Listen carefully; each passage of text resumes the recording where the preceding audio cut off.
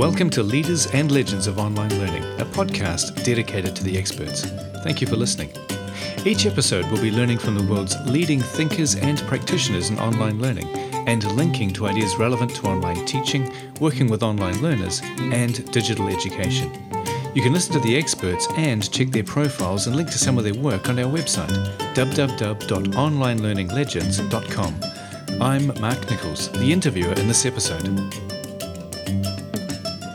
You'll meet Dr. Venkataraman Balaji in this episode. Balaji is Vice President of the Commonwealth of Learning, and his inspirational work in online education extends the reach of learning opportunities into rural areas.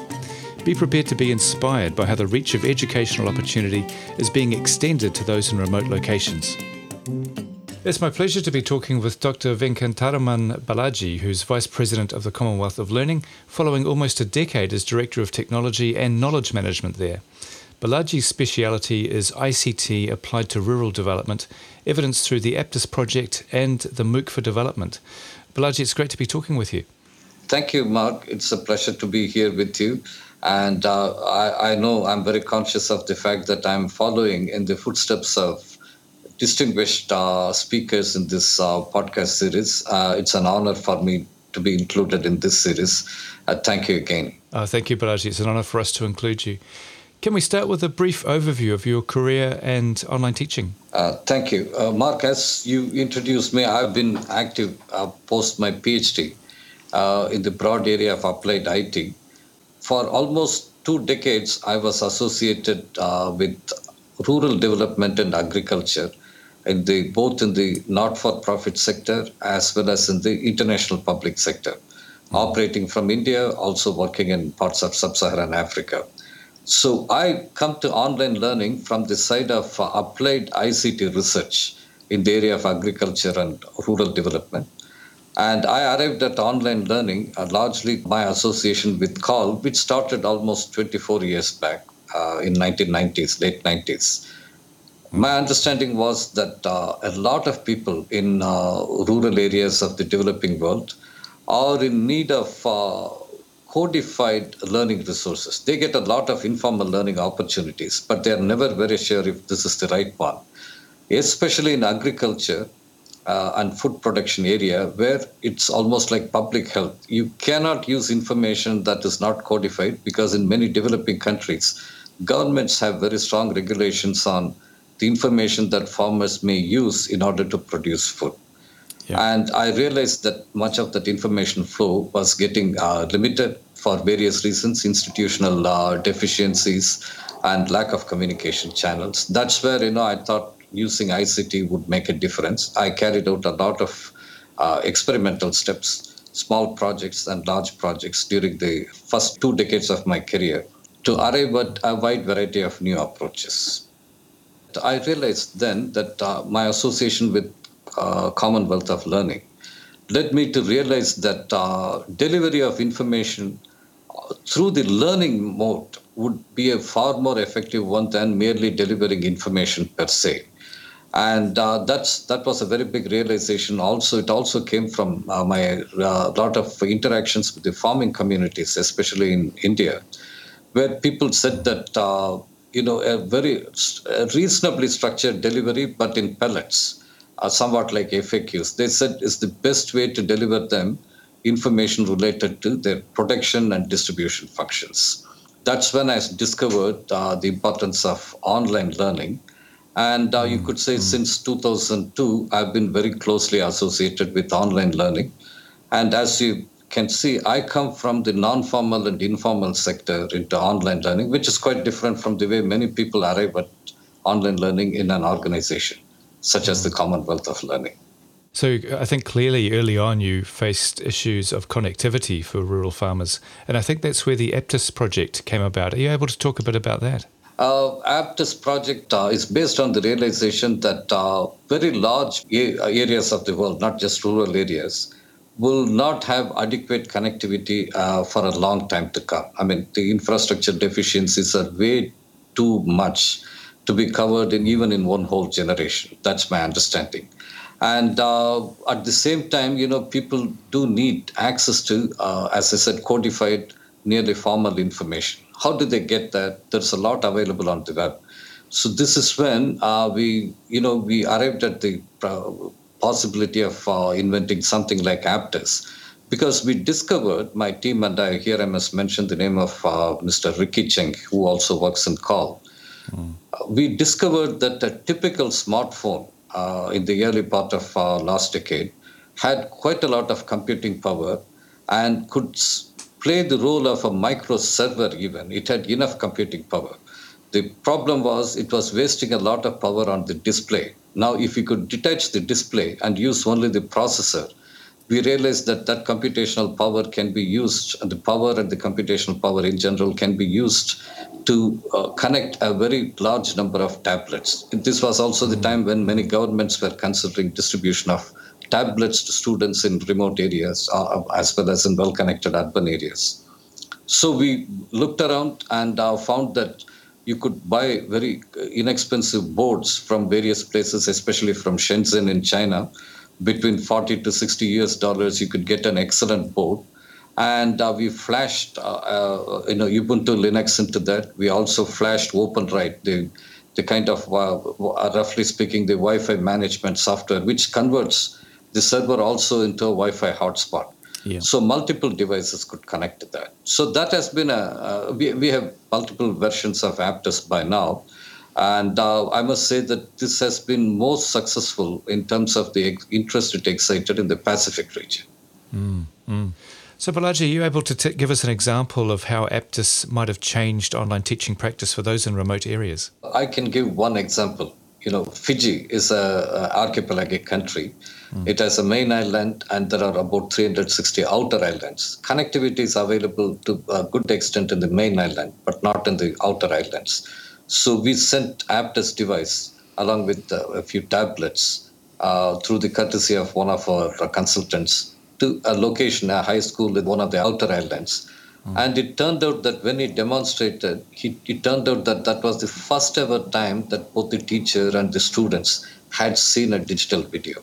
So we had packed some 3,000 Khan Academy videos in Aptus. So they greatly enjoyed it. In fact, I have the photo of the teacher in tears because she had never seen a digital video before. This was the first ever time she saw it. Inspiring, thank you. Balaji, can you give us some idea as to the different themes for online learning that your work provides, particularly those that are still relevant to us today, given your 20 years of experience? My feeling is that today, the bandwidth is still a very big challenge. In fact, I can cite a report by the U.S. National Academy of Sciences, which is one of the most prestigious bodies in formal science today, that towards the end of last year, they published this report where they pointed out that even on mainland US, the continental US, bandwidth availability was getting limited for the purposes of higher education. In other words, there is also a quality factor in connectivity. A certain percentage of students living in what would be called small town America because of lockdown could not access their learning materials and mentoring services the way several others could. So there are gaps even in a relatively well-endowed country like the United States. So that continues to be, for me, a major concern. Because today, pandemic has forced very large proportion of students who are otherwise unconnected into going for online learning. And this problem is not being, even this morning, I had a long chat with people in Southern African Development Community, where they said that the connectivity variations are so much that they're finding it very difficult to reach all the learners in semi-lockdown conditions. They're forced to use hub and spokes kind of system. So these problems are continuing. So this is still one of my continuing themes. The other is, in spite of wide use of smartphones in many parts of the world, the rural communities, especially women in rural areas, do not have access to smartphones or to data connectivity. Many of them do have connectivity to one generation before 2G, the plain old simple phones. Now we are designing systems for reaching them with learning services and mentoring services. And this is a system called MobiMoog. It's a highly scalable system, and we have applied it. We have already done several trials in India quite successfully. And we find that it attracts not only farmers, but even officials in, say, rural banks who want to make use of it themselves, both for their staff as well as for farmers, because banks are increasingly taking to learning as well, because they believe that unless they build the social capital, the financial capital cannot be tagged on to human beings. Actually, the MOOC for development has also been something that you've initiated through the Commonwealth of Learning. And I think there's been over 110,000 people who've undertaken that MOOC. Are you able to share with us perhaps some stories of those who've gone through that MOOC and the difference that it's made for them? That's again a very important consideration. Back in 2011, it's a full decade since the MOOC practice started as it is today.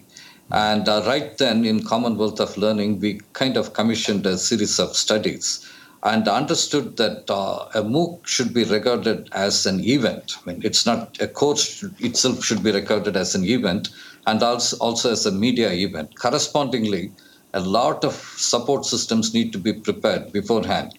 Without them, our thinking was that the MOOCs would be far less effective. The other is we looked at the prominent systems then, some of which continue to be prominent to this day, Coursera, edX, etc. And we realized that they were already meant for people in a milieu of high levels of connectedness. You have to have that socializing experience and habits of working online with a reasonable amount of connectivity. Whereas a lot of teachers in developing world were not exposed to that, were not in a position to do so. This is why our partners in Indian Institute of Technology in Kanpur helped us build an open source system called MOOCit, where the entry barrier is very low. It's a very simple system, allows a faculty member, a teacher with very limited prior experience with the online world to get on and deliver a course. Again, we focused on agriculture because that's a community of teachers which is relatively unreached by the online world. And we were extremely successful. Currently, we started this process in 2014. And our idea was not to compete with the big players. Our idea is to provide new opportunities for new entrants. And so we have been very successful with that. I must say, sometimes a course on integrated pest management during lockdown attracted 12,000 learners in a single course. So that was, you can say, a measure of our success. And the lessons from the MOOC for development, do you have any stories or accounts of those who have gone through the MOOC and it's made a difference to their practice? There is one story, for example, as someone living in a relatively remote area of, northeastern India, also disabled individual, but forced to work in a small tea farm and earning a livelihood in an extremely difficult way. And this individual told us that because of the MOOCs for development that he was able to access, he found new techniques that he could practice in spite of his personal disability and was able to drastically improve his income. I mean, this is just one of the many lessons we could think of. And there were people who did abundant number of courses. Sometimes they took 5 or 6 courses at one go and excelled in all of them.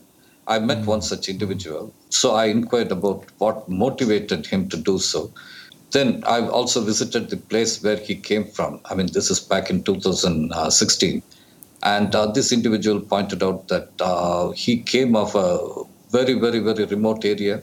And in fact, I don't mind saying that this is an area that could be used in film sets directly as the equivalent of gangland without much effort. That was both desolate as well as remote.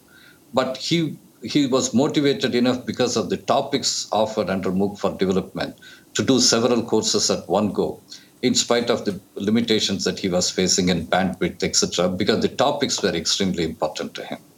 That's excellent. So Balaji, no doubt because of the connectivity, you're unable to make much use of video or animation.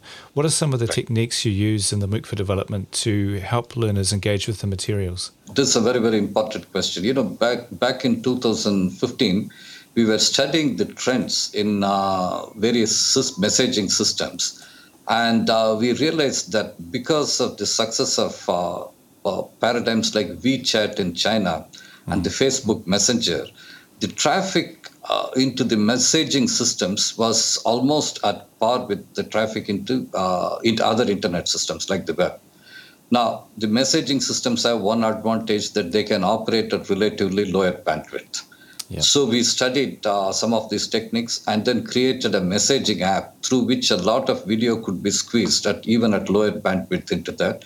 Today, Mookit app uses that, and people can download videos even in relatively bandwidth limiting circumstances over a period of time, and they can access them directly from the smartphone. So this we found it has become almost 25% of the learners that we have on the MOOC for Dev area use the MOOCit app, and they find the video download system extremely useful. Excellent. It's now mid-2021. The world is still recovering from COVID. Here in New Zealand, we're actually quite fortunate. Other parts of the world, of course, are still deep in lockdown. What are your observations about online learning and education at the present time? Is there anything about the current circumstances we face that we should be aware of as we consider online learning practice? Now, let me say, this is not just a pandemic. I would go back a little into the past. I would look at the economic crisis, which became evident in 2008. Yeah. And the pandemic has added to that. And these two mega events, in my view, have created certain, what I would call irreversible fundamental changes when it comes to technology in general, especially online learning in particular.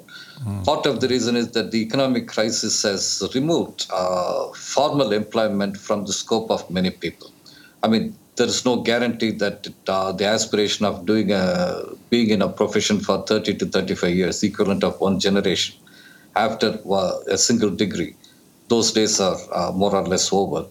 It's rephrased as gig economy and so on. So that has had a major impact in the way online learning will continue to evolve, in my view.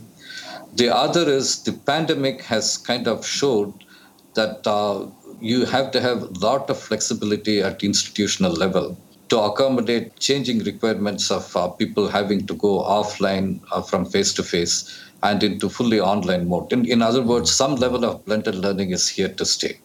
And even when people return to campuses for where face-to-face learning is the norm, it's unlikely that it's going to be wholly face-to-face. And many universities and institutions that were primarily in the face-to-face mode have been forced to move online and now are opening many online programs. Yeah. In other words, not only online is coming in, also what I notice is that a certain flexibility is coming in. In other words, the economic crisis has led to the realization that a bundled 4-year degree is not necessarily going to be the most desirable thing anymore. People may opt for it, but may still want many flexible courses that they can add on to that. And the institutions will have an obligation to meet that. If an institution doesn't, there will be others who meet that demand because it's a rapidly growing demand. So this has led to a fundamental change in the way online learning is viewed by general public and would be delivered. The other important one, if I can take a few extra minutes, is that all through the 90s, the technology development went on the understanding that the flow of money and information across the globe would not be restricted by national boundaries. I mean, that was the part of the style of globalization. Now, we know that since the economic crisis of 2008 and various geopolitical changes, that style of globalization has more or less come to an end. I mean, a new style is emerging. And the new style will have a mixture of national boundaries, national assertiveness on the one hand, and the requirements for relatively unrestricted, unfettered flow of information that we are all used to. So there is going to be a balancing act. I mean, governments will assert themselves, then they may pull back. And in the process, what will happen is that a lot of new technology development, online technology development, is going to be impacted. So we have to be prepared for some of these changes as well. For example, open source developments have taken place on the assumption that you could create codes in one part of the world and that can be freely reused in another. What if governments decide that this is not going to be the case, that even if an individual writes a code, that he or she will need an export license? And governments can easily think of things like this. It's in no time they will come up with things like this. All this is going to have an impact. Yeah, so we're very much at a pivotal time, aren't we, where people are rethinking what education means and certainly what access and flexibility mean. Right. Yeah, and I'm actually quite inspired by the work you've been doing to help people connect to those online opportunities. Can we move on to the research you'd most like to see? So if there was a researcher out there looking for a very, very good project, what would you advise them to look at? I always look at immediate and short-term research because I've operated with small budgets all my life. And my immediate need, of course, one, as I mentioned, that bandwidth is a problem. One discovery we have made is that when you deliver different services, learning services to aspiring learners and even to other mentors, the bandwidth requirements per service is not the same. Like we all understand that video will have a much higher bandwidth requirement, and a chat will have a much lower one. However, when you offer a packaged system a MOOC management system or a learning management system, the system is not able to distinguish between these requirements, and it demands the same bandwidth for all services. Now, is there a way for us to, in practical ways, to separate or segregate services in such a way that people at lower bandwidth without difficulty can have many services? And some of the services will continue to work with higher bandwidth. So we have published a report recently in the Commonwealth of Learning using the ideas of a researcher on this topic.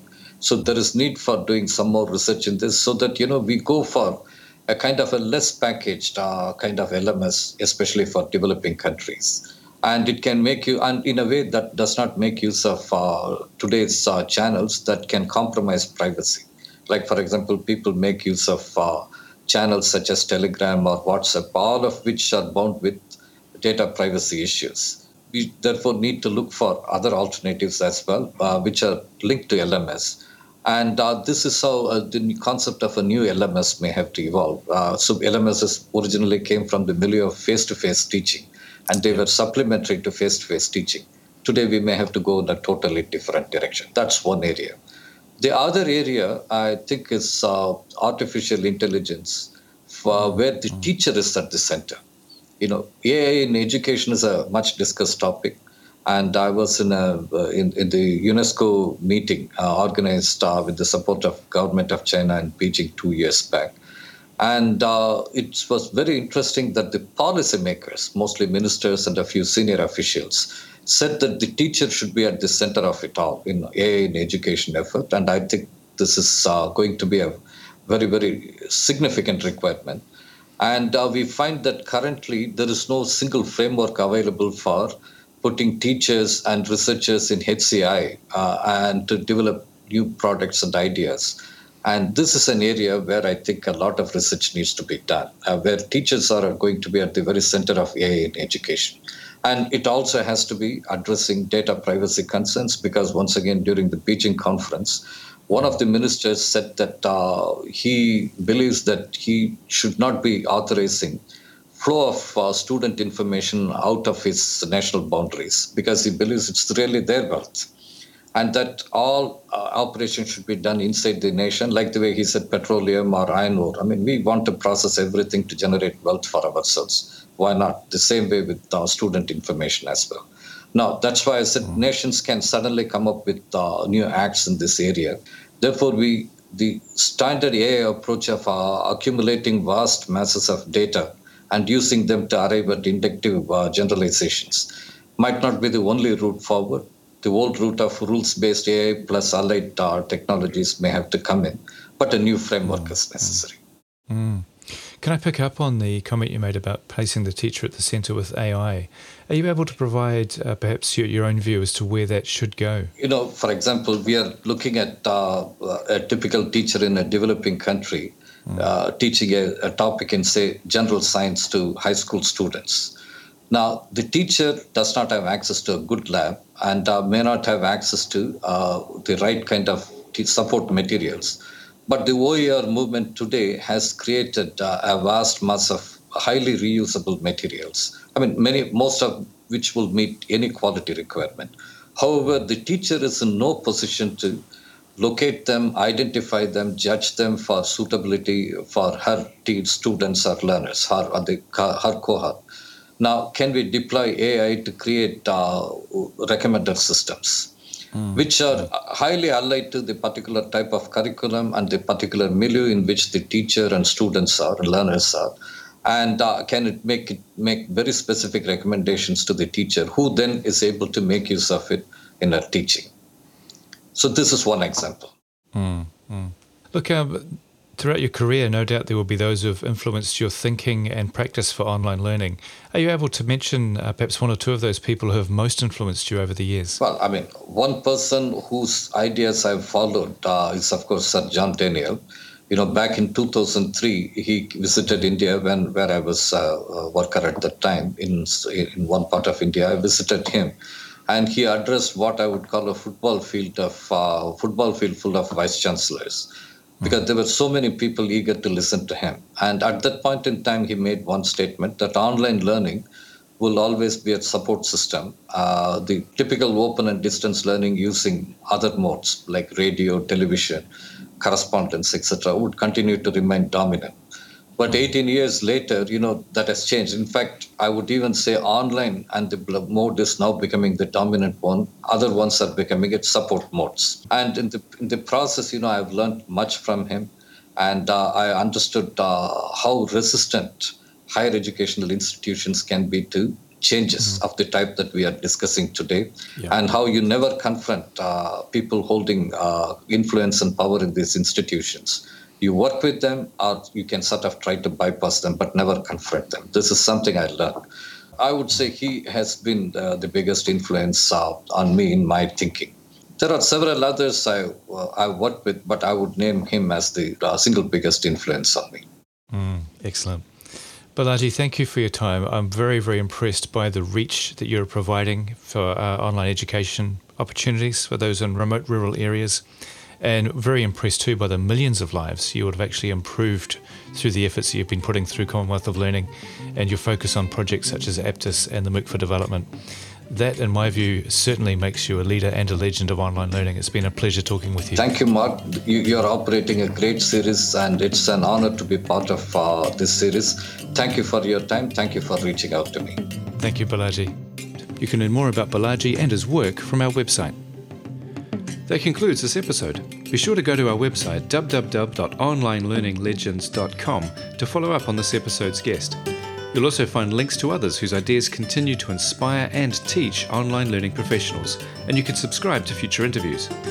If you know of a leader or legend we've not yet talked to, please do drop us a line at onlinelearninglegends@gmail.com.